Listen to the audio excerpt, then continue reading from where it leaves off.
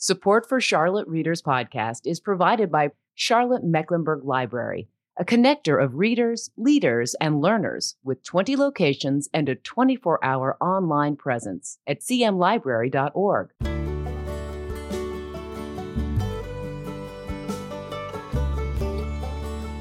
Welcome to this, one of our end-of-the-year editions of Charlotte Readers Podcast, where authors give voice to the written words. Part of the Queen City Podcast Network and the Authors on the Air Global Radio Network. In this episode 275, our 2021 end-of-year episode, we visit with Cindy Burnett, book influencer and host of the Thoughts from a Page podcast, headquartered in Houston, Texas. Cindy brings this episode her recommendations for the top 10 book reads of the year, at least in her opinion, and we're looking forward to it. You won't want to miss this episode for Cindy's suggestions. As an avid reader and book reviewer, Cindy loves to talk about books wherever she can. She actively talks about books on social media and writes 2 book columns. She's co-creator of Conversations from a Page, a Houston author event series that brings authors and readers together in a relaxed setting to discuss books, and what could be better than that? And she is a SheReads.com contributor, where she writes best of book articles in the genres of historical fiction, nonfiction, and mysteries. Before we jump into the uninterrupted interview today, I'd like to thank you for being here. We are grateful for your presence and really appreciate your time joining us here on the podcast. I'm your host, Landis Wade. I'm a recovering trial lawyer turned author turned podcaster of books and stories. And if you run out of things to do one day, you can check me out at landiswade.com, find out more about me and my writing. Speaking of writing, shameless plug here by the other sponsor of this podcast, which happens to be me. I have a novel coming out in the spring of 2022. It's called Deadly Declarations. You can find out more about that at landiswade.com. There's pre-order information there for ebook and print book as well. It's a novel that explores a 250-year-old North Carolina mystery set in Charlotte, which if solved might change U.S. history, possibly the first great American government conspiracy. John Adams called it one of the greatest curiosities and one of the deepest mysteries that ever occurred to him. And Thomas Jefferson called it spurious and an apocryphal gospel. I'm talking about the Mecklenburg Declaration of Independence, which is the heart of this novel, but it's modern day, set in a retirement community where the reality of getting older is a combination of fear, doubt, humor, and new life, and where these characters that I've invented transport readers to the courtroom and then to the Virginia countryside to prove that age is just a number when searching for and finding the truth. Hope you'll check that out at landiswade.com. For everything related to the podcast, check out charlottereaderspodcast.com. We've got show notes on each episode with images and links. We also got a community blog there. If you're a writer, you can submit there. We've got a lot of great content. And speaking of great content, we put out a book report every 2 weeks. It's free to sign up for, and there's some free stuff you get when you sign up. You can check that out at the podcast website. Hey, we won't spam you because, frankly, that takes way too much time. But enough of this prologue. Let's get to today's episode. Cindy, welcome to the show. Thank you so much for having me. Yeah, it's great having a fellow podcaster on. Congratulations and kudos to you on your podcast, Thoughts from a Page, and also all that you do for authors and books in the book world. Well, I love to read, so it's a lot of fun. So kind of to set the foundation for this episode, because we're fortunate listeners, Cindy is, well-read. She writes about books. She reads books like me. She talks to people about books. And so let's set the foundation here. First of all, we're both podcasters, Cindy. You found me, and then we decided to do a little collaboration. How'd you find us? I'm not even sure how I found you. I think it was another author that maybe came on your show. Good, a lot of times that's how I find people. If I've interviewed somebody and then I see that they're interviewed by somebody else, I'll usually check out the podcast. So I checked yours out, looked great, and here we are. There we go. And then I checked yours out, sounded great. And I said, hey, yeah, let's do something together. How did you get into podcasting, Cindy? Well, you mentioned that literary salon that I host. And so I have been doing that for maybe 4 years, and the pandemic hit. So I'll back up. In the literary salon, I interview authors. Usually we bring in 2 authors at a time to Houston, and I interview them. And so people over the years had said, you should launch a podcast. And I thought, I don't really I'm not even sure how to do that. I don't know what would be involved. So I kind of kept putting it off. And then March 2020 came. We suddenly had nothing to do. I was sitting around with a lot of free time, a lot of stress. And I thought, well, maybe this would be a good way to devote my time and energy and keep me from doom scrolling all the time. So I did a bunch of research. And then in June 2020, I launched it.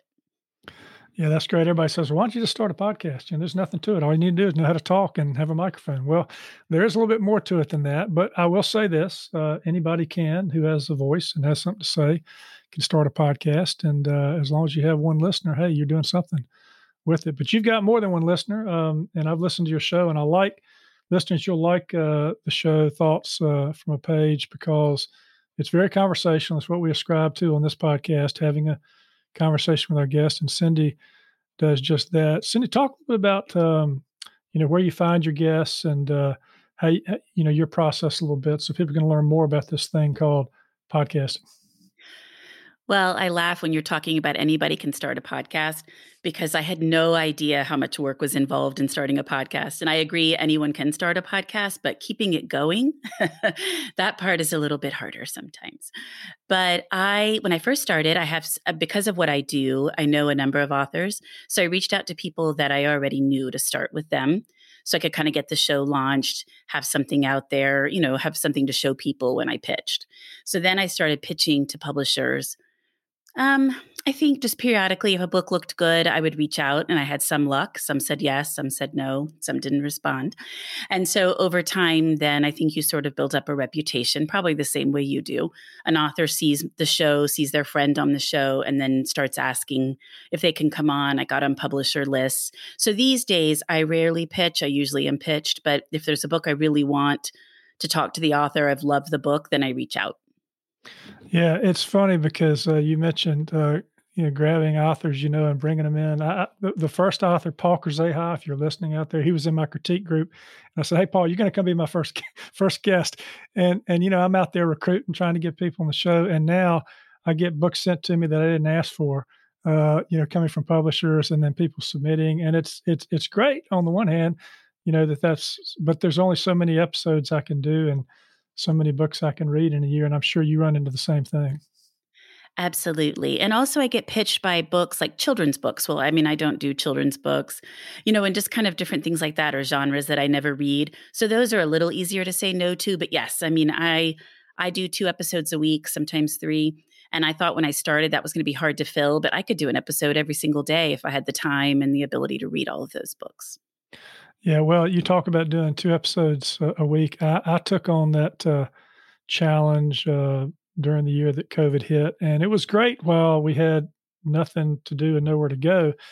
But now that the world's opening up, and my next novel's coming out, and I'm also doing some other things, I'm going to have to, unfortunately, listeners, I'm having to cut back to 1 show a week next year, just to make time for other things.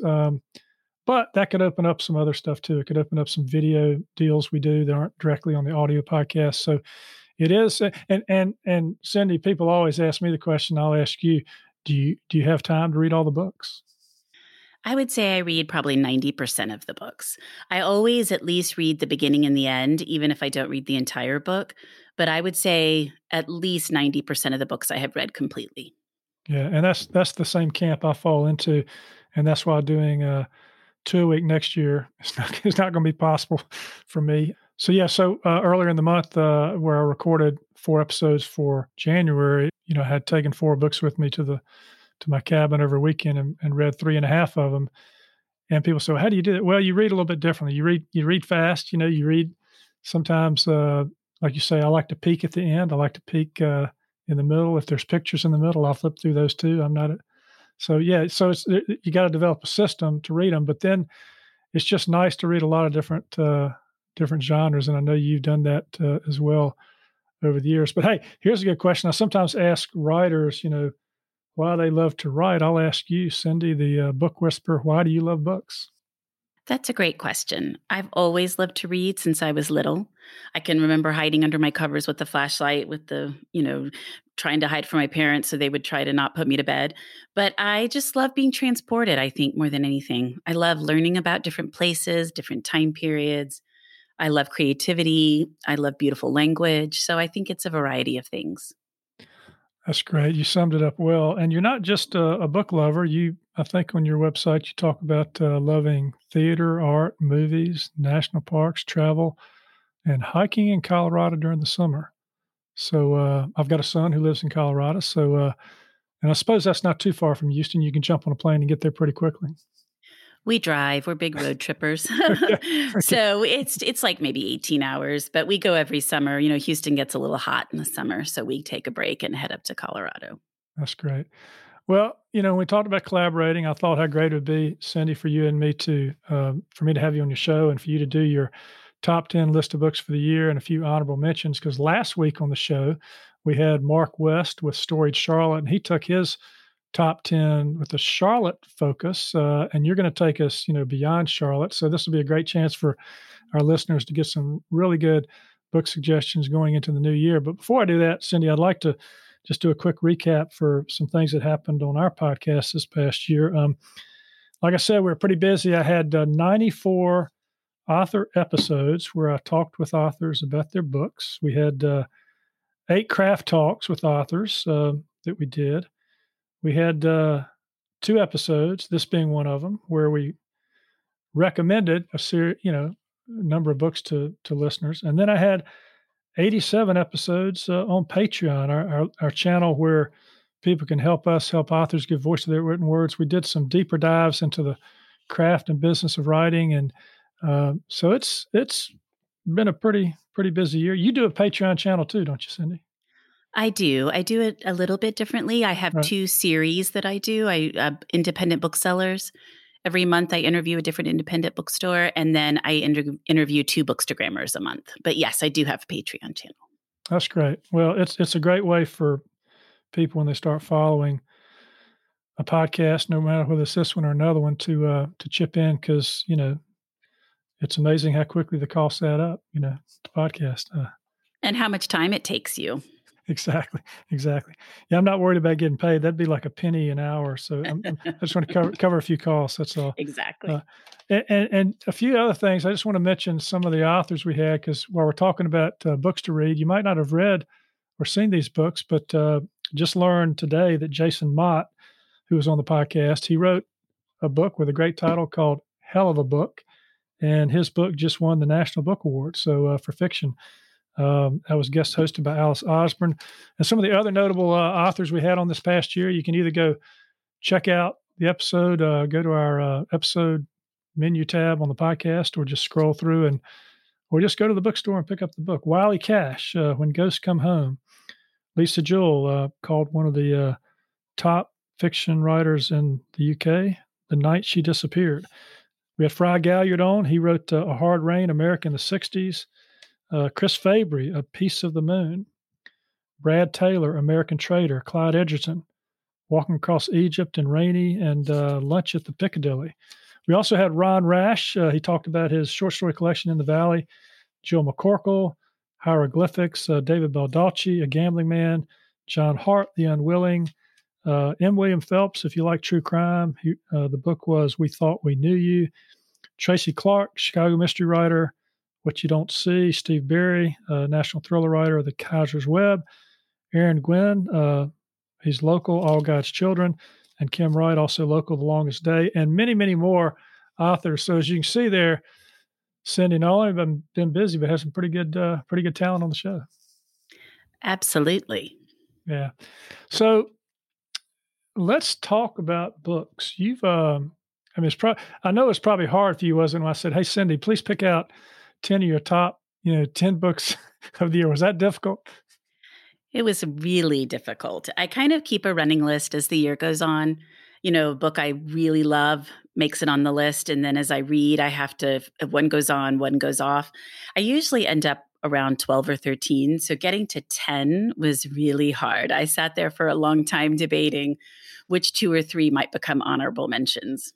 That's why I gave you the flexibility to do some honorable mentions. I mean, people say top 10 this, top 10 that, but we'll give you some slack there to stretch that rope to give us a few more suggestions. And I don't know if these are in the order from top to bottom or they're just 10, but I'm gonna just start with the list here, and I'll do the title of the book, and then you can talk about the little bit about the book itself and what you liked about it. So I think the first book on the list here is The End of Men by Christina Sweeney Bard. That's right. And these are not really in any order. I think I just was working through them, trying to get to 10. And so I love them all. And they're not alphabetical. They're not publication date. I'm not really sure what order they're in, but they're not, it's not in order that I love them. That's all right. Yeah. So The End of Men is speculative fiction, science fiction, either one. Takes place during a pandemic. She wrote it pre-COVID. This pandemic actually is a pandemic that takes only men. So 90% of the world's men die. And so it's more a look at gender and what happens when you lose that large a population of one gender. You know, who fills those roles? How do things play out? What happens? So it was interesting because when I spoke with her, I interviewed her. And when I spoke with her, she said the pandemic was sort of a side story for her. The whole idea was more the gender imbalance and what do you do when you lose that many people of one gender? And she had to figure out some way to do it. And so she chose a pandemic, which is kind of ironic now that we're in the middle of one. What does that say, Cindy, about you that you've fallen in love with a book where most of the men in the world get killed off? Yeah, my husband probably wouldn't love that. But, it's really not, I don't know how to explain it. It's not anti-men at all. It's more just the idea that men fill certain roles and women fill certain roles. So like garbage men, do you see many female garbage men? Things like that. So what happens when there's no training?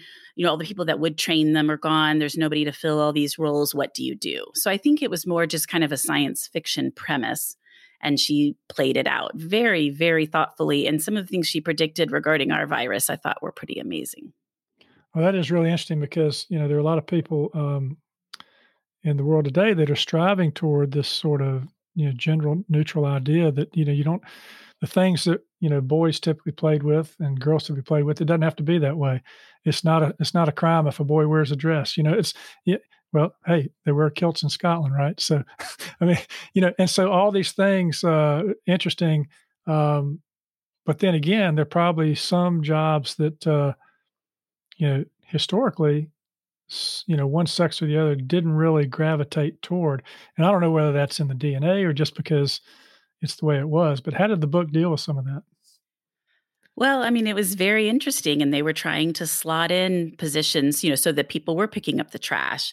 Or I'm trying to, I don't know, I guess mailmen are both women and female, but I mean male and female. But there were just a variety of things like that. And not only that, if you're pregnant, everybody wants to suddenly be pregnant with a girl. If you have girls, then you're the lucky one. So, and boys are born, they have to go live in this special nursery to make sure they are not sickened and they're able to stay away from the virus until they can find a cure. So it just I think it could have been either gender, but it was just the idea, what do you do when one is struck down so, humongously? Well, fascinating idea for, sci-fi speculative fiction. All right, let's go to number 2 here. House of Sticks. Yes, House of Sticks by Lee Tran.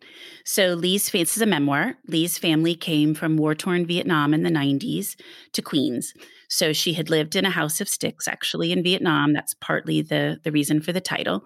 And then they were brought to the U.S. by some kind of program, some kind of immigration program that then put them in this 2-bedroom apartment in Queens. She had 3 older brothers. There were 4 children. And her father had been a prisoner of war in Vietnam for a long time. So he had a lot of PTSD. They were trying to adjust to being in the United States, what that was like, going to American school. They didn't speak English initially. I think she was 3 when she first came over. So it's a coming of age memoir, trying to deal with your own culture, a new culture, how you adjust, and then, living with somebody with PTSD. Like she couldn't see, she needed glasses, but her dad thought it was a government conspiracy, so we wouldn't get them for her. So for years, she couldn't see the chalkboard. She couldn't necessarily always see anything that was very far away till a teacher in high school helped her get glasses. Now, Lee is wonderful, and she ended up going to Columbia and graduating from there. This book has been all over the place. She's one of the Goodreads Choice Award nominees. So it's an outstanding story. We chose it for my book club, for my literary salon. Everybody loved it. It's just a wonderful book. What was it about the book that pulled you in? Because sometimes, memoir that's not written as well as others is just sort of here's what happened next, here's what happened next. the good memoirs are the ones that kind of pull you in and reveal certain things and make you think about some of your own, worldviews. What was it about this book that kind of struck you? Well, a couple of things. I'm really picky about writing. So I like things that are very well written. I like beautiful language, good sentence structure, things that flow naturally. Also, I really liked learning about another culture and this experience of trying to come to the United States, just being thrown in, with very little resources. They didn't have heat in their apartment during the winter. They didn't have anybody to help them. This program brought them over, but they actually had to pay back their airline tickets. So they were doing the equivalent of, like they were sewing all these cummerbunds and things like that in their apartment. It was, just a terrible experience for them. So I think that sometimes putting yourself in somebody else's shoes is a hard thing to do. But these type of memoirs really do go a long way toward understanding what other people are going through. That's great. So, when you read, you become more empathetic. You can put yourself in other people's shoes. That's great. All right, next book, The Invisible Woman. So this is historical fiction by Erica Roebuck. She's one of my favorite authors. And this is a fictionalized account of the life of American spy Virginia Hall. Virginia's from Baltimore. She ended up not being able to fight for the United States, so she instead was recruited by the OSS, was in France fighting for the resistance. Virginia only had one leg. She had a prosthetic leg as her second leg. She climbed over the Pyrenees during the war. I was like, I don't think I could do that with both my legs. So she was really tough. She dressed up. So she came in and they dressed her up, and she was called the Invisible Woman because she was in, I think, her 20s, but they dressed her up as an old woman. So a lot of the times when she would meet these resistance workers in France, she would look like an old woman. And so they wouldn't take her seriously initially, and they would kind of poo-poo her and not listen to what she was saying. But she was very intense, and she was able to get the job done. And so this covers a later mission that she did and how she helped supplies come in and ran this entire network in France. It's a wonderful story, and she's just so impressive. Did they turn this into something on Netflix? I think I saw something on. I think maybe. I know there was also a nonfiction book about Virginia Hall that came out around the same time this one did, maybe a little sooner. But yes, I think there's been more attention. She did not have children, but her niece is still alive, and Erica interviewed her. But it was just wonderful to hear her story and everything she accomplished. And she survived. I mean, she came back and worked for the CIA for years. I mean, that's amazing that, with one leg, she became this American spy that did so much. Very interesting. All right. The next one, The Man Who Died Twice. So this is by Richard Osman. He's a British TV celebrity. I think he hosts some game shows. So this is a second in a series, but it can definitely be read as a standalone. It takes place in a place called Cooper's Chase, a retirement community in Kent, England. 4 octogenarians who solve mysteries. So in the first book, they get the name The Thursday Murder Club. And so this is the follow-up to The Thursday Murder Club. In this instance, Elizabeth is an MI5 agent, and she has someone from her past who shows up and wants to almost like treat Cooper's Chase like a safe house. So they hide him, but things go drastically differently than he hopes. They are now on the hook for $20 million worth of diamonds. The New York Mafia is looking for them. It's so much fun. It's so funny. He has a great sense of humor. It is just, you laugh, but the mystery's super clever. He writes really well. They're just so much fun. I tell you, you just, I talked about cutting back next year, but you're just adding to my list of things that I want to read here with all these books. And speaking of that, how do you do that? How do you read all these other books and also read the books that you're recording with on the podcast? Well, I'm getting a lot pickier about who I will record on the podcast because I'm trying to have more overlap so that I'm not trying to read here and not be reading the same books that I'll be writing about and recording about. And I also talk to groups all the time with book recommendations. So I just try to have it overlap as much as I can. All right. That's great. Number 5, Once There Were Wolves. So Once There Were Wolves by Charlotte McGonigal it's fiction, but it's set in a little bit, not too distant future, but a little bit of the future. And it follows the fictional reintroduction of wolves to the Scottish Highlands. So Charlotte had read the book American Wolf about the reintroduction of the wolves to Yellowstone and was fascinated with that. Wolves have not been in Scotland for like centuries. But she wanted to see what would happen if she wrote a story about what it was like to reintroduce the wolves there. So Inti is the main character. She has a twin sister, Aggie.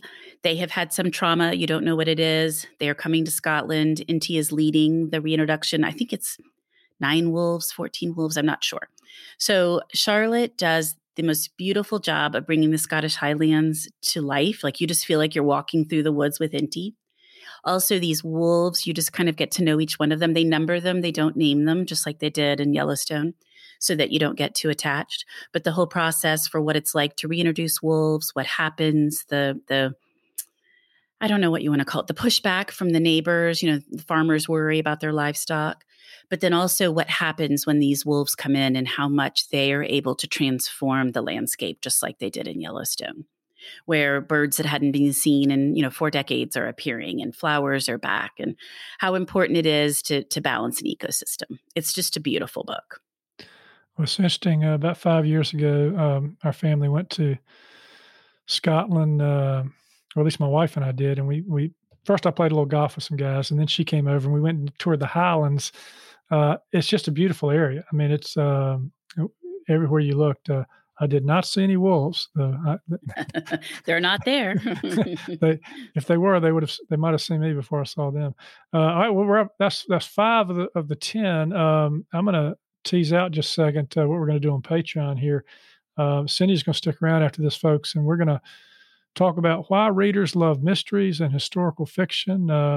Maybe why Cindy and I love mysteries and historical fiction, and a few suggestions from Cindy for more mysteries and more historical fiction. So you can check that out at patreon.com/Charlotte Readers Podcast, probably for less than a cup of coffee a month. And you can get that in more than 100 episodes on that channel where we dive deeper into the craft and business of writing.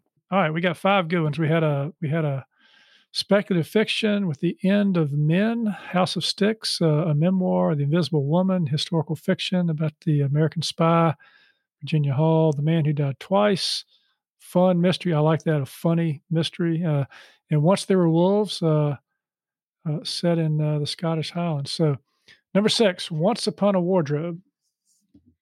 So, Once Upon a Wardrobe is by Patty Callahan, who's also one of my favorite authors. It's historical fiction, and it has to do with the origins of Narnia. So she wrote another book about C.S. Lewis's second wife, Joy. I think her name was Joy Davidman. And when she got involved in that story, then she started thinking more about C.S. Lewis's stories and Narnia and, the whole concept of where it came from. So she decided to create this historical fiction story, a 19-year-old woman named Megs who goes to Oxford, and her 8-year-old brother, George, who is critically ill, terminally ill. He has a heart condition. He was born with it, and he won't live probably to his 9th birthday.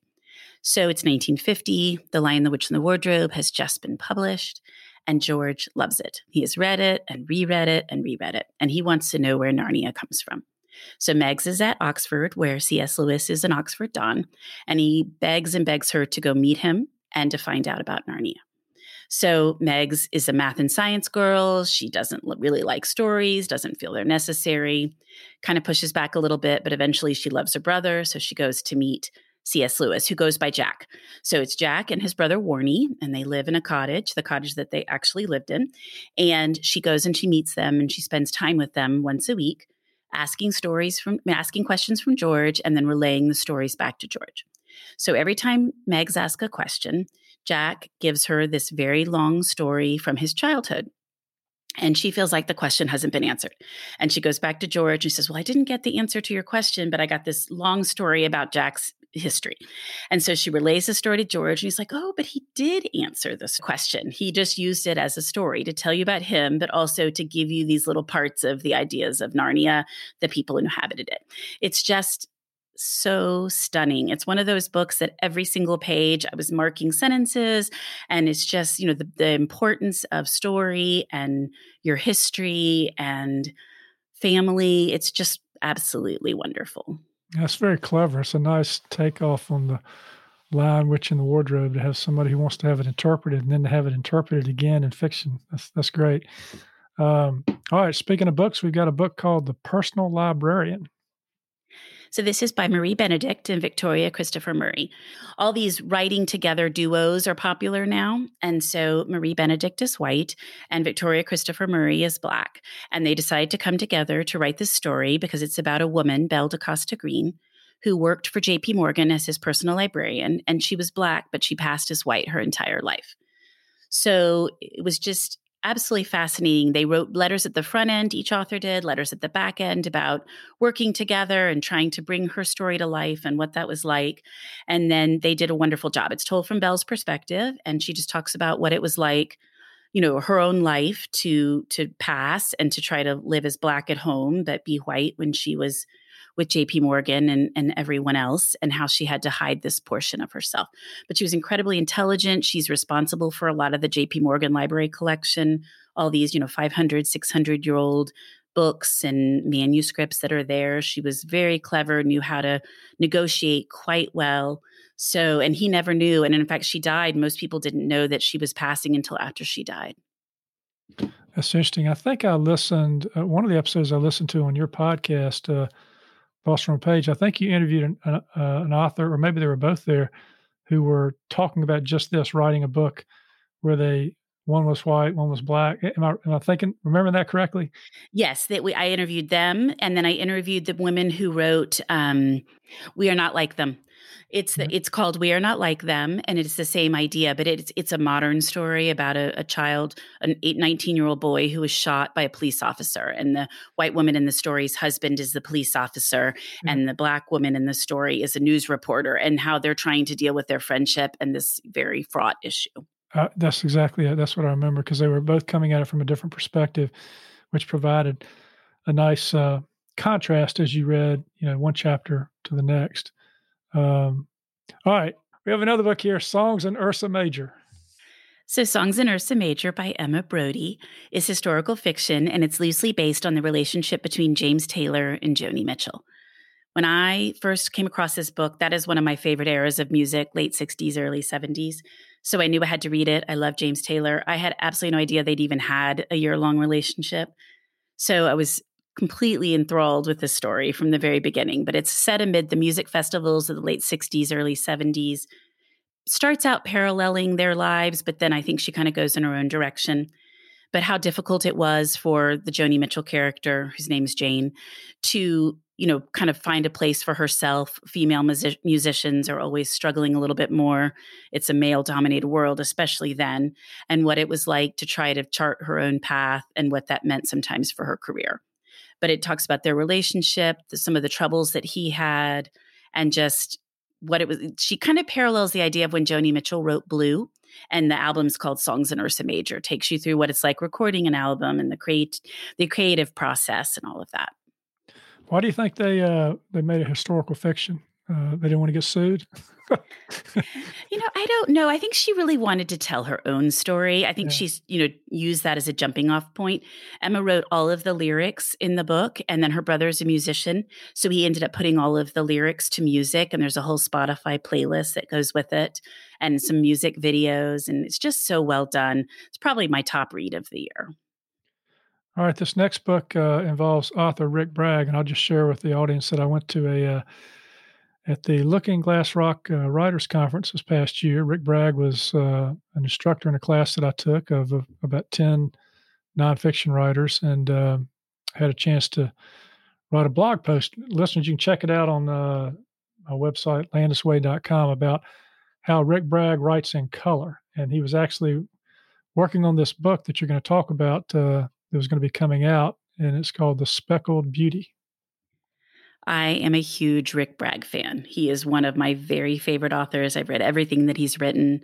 This is a smaller book by him. It's about his dog, who he describes as a very bad dog. And the dog's name is a Speckled Beauty, but they call him Speck for short. He was so I'll back up. So Rick has had a lot of health trouble in the last couple of years. He had cancer, which led to heart failure, some other issues. And so he was at home in Alabama living with his mom. So he wasn't thrilled to pieces to be in his 60s and at home living with his mom. And he was trying to struggle with his health and, just kind of generally not in a great headspace. So this dog shows up, and it's a stray. It's badly beat up. It is a terrible dog. He howls at the moon at 4 a.m. every day. He takes down the FedEx guy. He knocks everybody over. He harasses the other pets. He's just harasses the livestock. He's just one of those dogs that, it's not the dog you'd pick if you were coming along saying, I'd love a dog. This is not going to be it. But in the end, they feel like they've adopted Speck and they're helping him out. But in the end, they all realize, because his brother is also living there too. So it's his mom and Rick and his brother, that even though the mom and the brother complain endlessly about Speck, that Speck has really taught them all something, and what it's like to just never give up hope and to love unconditionally and to just really enjoy life. So by the time you get to the end of the book, and the beauty of this book, because in so many of these dog books, the dog is no longer around, but Speck is alive and kicking. That's a great, great story. Well, this past year, in November, I lost the dog that helped me write my novel that's coming out in the spring, Gus. Gus was with us for 15 years, and for the last 3, after I retired from the law firm and I was at home writing more and podcasting, he sat right down there at my feet, pretty much everything I did. But he started out kind of like the Speckled Beauty. He was only a $49 dog. We thought we were saving money when we got him. But after he broke Janet's wrist and then her ankle and then tore up the sofa and then had to go into the vet about 100 times, I don't think we came out well on the economic side, but purely on the side of our heart, he's going to be missed. He was named after a character in my favorite book and all time, Lonesome Dove by Larry McMurtry. He was named after Augustus McCrae in the book, and so he was Gus. And we also lost Lori Darling this last summer, his sidekick. But I know it's hard. You look at the dogs like that and you think, boy, this dog's a lot of trouble. But then again, you think, boy, but that's the kind of trouble I love. Well, and they love you so much. I mean, we have 2 dogs and, we always talk when they're not here, if they're boarded or, if they've gone to the groomer and you walk up, it's just so quiet because normally their faces are at the door and they're so happy to see you and they love you unconditionally. And they're just wonderful. Yeah, that's right. Unlike cats, who my daughter loves, but we won't get into cats for now. We'll stick to dogs. All right, number 10, These Silent Woods. So These Silent Woods by Kimmy Cunningham Grant is a mystery kind of / thriller. I think it probably falls in the middle. A father and daughter live off the grid. As the book opens, there is something going on and you slowly learn about them. Their names are Cooper and Finch. He has taken on aliases for them. So the little girl doesn't even know her actual name. They've lived out in the woods since she was a baby, and I think she's about 10 when the story opens. So Kimmy does the best job of building suspense. I get really frustrated with some of these thrillers that are all over the place and the pacing is off and there's these weird twists and turns that don't make sense and there's some big surprise at the end to try to wow the reader, but instead it kind of comes out of nowhere and you're like, huh. But this is the exact opposite. This is really the perfect thriller. So you're trying to figure out what is happening with them and why they're living out in the middle of nowhere. They have no electricity, no power, no water, everything is done themselves. So every year, the owner of the home that they live in shows up in December and brings them kind of a year's supply of goods and some money and things like that. He does not show up this year. So Cooper is trying to decide what to do and whether he can leave his daughter and go into town and, risk being seen, or whether how he's going to get his supplies.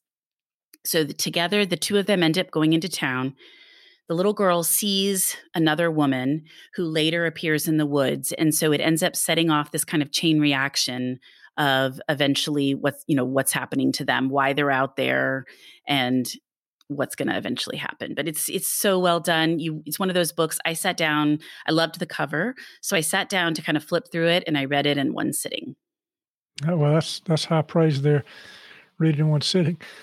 As much as you have going on with the books, but I know what you're talking about. Finding the books where the pacing is good and they keep up with. In fact, when I was writing my latest book that's coming out, I had a lot of critique along the way, which is really great. You got to get the feedback, get it right. And a couple of folks were saying, well, you're holding off too much stuff toward the end. You need to plant some seeds along the way. And sometimes it's hard to do that. Yeah, but I'm giving stuff. And yet if you do it the right way, you're giving enough away, but not the entire thing away to kind of keep people's interest, as you move along. So, go ahead. That's hard. I mean, that can be really hard, to not give away too much, where then somebody figures it out really early versus waiting till the very end, boom, boom, boom. I mean, you want kind of that set pacing where slowly you're learning different things. And you're like, oh, I had no idea, and you kind of go from there. But that's a hard thing to accomplish. Yeah, that's why you revise them about 20 to 30 times before they get printed, and while you're totally worn out and you feel like you've looked at the words a gazillion times. All right, so we got 10 great books here that you've recommended, and I love listening to you talk about them. I can hear the passion in your voice, Cindy. So I'm gonna give you a chance just to riff on your 3 honorable mentions here. Okay, I'll just zip through these quickly. The first is Better Luck Next Time by Julia Claiborne Johnson, historical fiction set on a divorce ranch outside of Reno in the 1930s. It's set up where the main character, Ward, is actually telling the story. So he's relaying the entire book. Somebody has come to visit him years later in his nursing home, and he is looking back on this time in Reno, the friendships he developed, a relationship, and what happened. So it's very character-driven, such sense of setting and place and kind of what it was like in Reno in the 1930s. So I loved that one. Did you say a divorce ranch? Yes. So because of I don't think I've heard that term before. Because of Nevada's laws, you could live in Nevada for 6 weeks and then you could seek a divorce. So they would literally have groups, and she bases it on a place her grandfather actually worked, or father worked. And so these women would come in groups for like 6 weeks. They would have it was like a summer camp or winter camp, depending on when they were there. And they would have 6 people come and stay for 6 weeks. They'd get their divorce. They'd go home. The next group would come. And so they'd have these cowboys that worked at the divorce ranch to kind of help the women and entertain them, drive them around. And so Ward, one of the main characters, was one of the guys who worked at this divorce ranch. Okay, I get it. Learn something new every day. Yeah. All right. We Are the Brennans by Tracy Lang. It's a debut that came out in August. Big Irish family, lots of drama. The daughter is the youngest of 4, and she had left town 5 years before. Nobody knows why. She's in an accident. She comes back, and suddenly all of these secrets are unleashed. So it's just a fabulous family drama. And then the third is The Ride of Her Life by Elizabeth Letts. And it is, I would say, I guess it's really a travelogue and a little bit of a biography. It's the story of Annie Wilkins. She lived in Maine in the 1950s, and she rode on horseback from Maine all the way to California. Took her almost 2 years. And this was at a time when our highway system wasn't complete. There weren't all the maps we have now. There was obviously no GPS or cell phone. And so the path that she took, like if you looked at it today, it's almost like this just zigzag all over the place, because she would just get to the next town and say, okay, how do I keep going? And somebody would tell her. And so she just worked her way across the US. But it's one of those stories that's like a glimpse in time, like what's happening in the US in 1950. Highways are being built, and we're exploring farther out into the West, and times are changing, and the automobile is getting ready to kind of transform everything. So it was really well done. That's great. Sounds very interesting. And with all these books, 10 and 3, listeners, I'm going to put this list in the show notes. You can find those at charlottereaderspodcast.com. It'll be on the homepage for the next 6 episodes, and then if you go to the guest list and you search for Cindy's name, you're going to find this episode there too. So check that out. Get your list of books that you'd like to read from this episode, and you'll be having a lot to do in the next couple of months with all these reads. So, Cindy, what's coming for you in 2022? Any changes in the podcast or the salon, or is it just more of the same, or what? Well, we're back in person for the salon, which is wonderful. So we're working on all of that right now, trying to get situated and setting up our authors for the spring.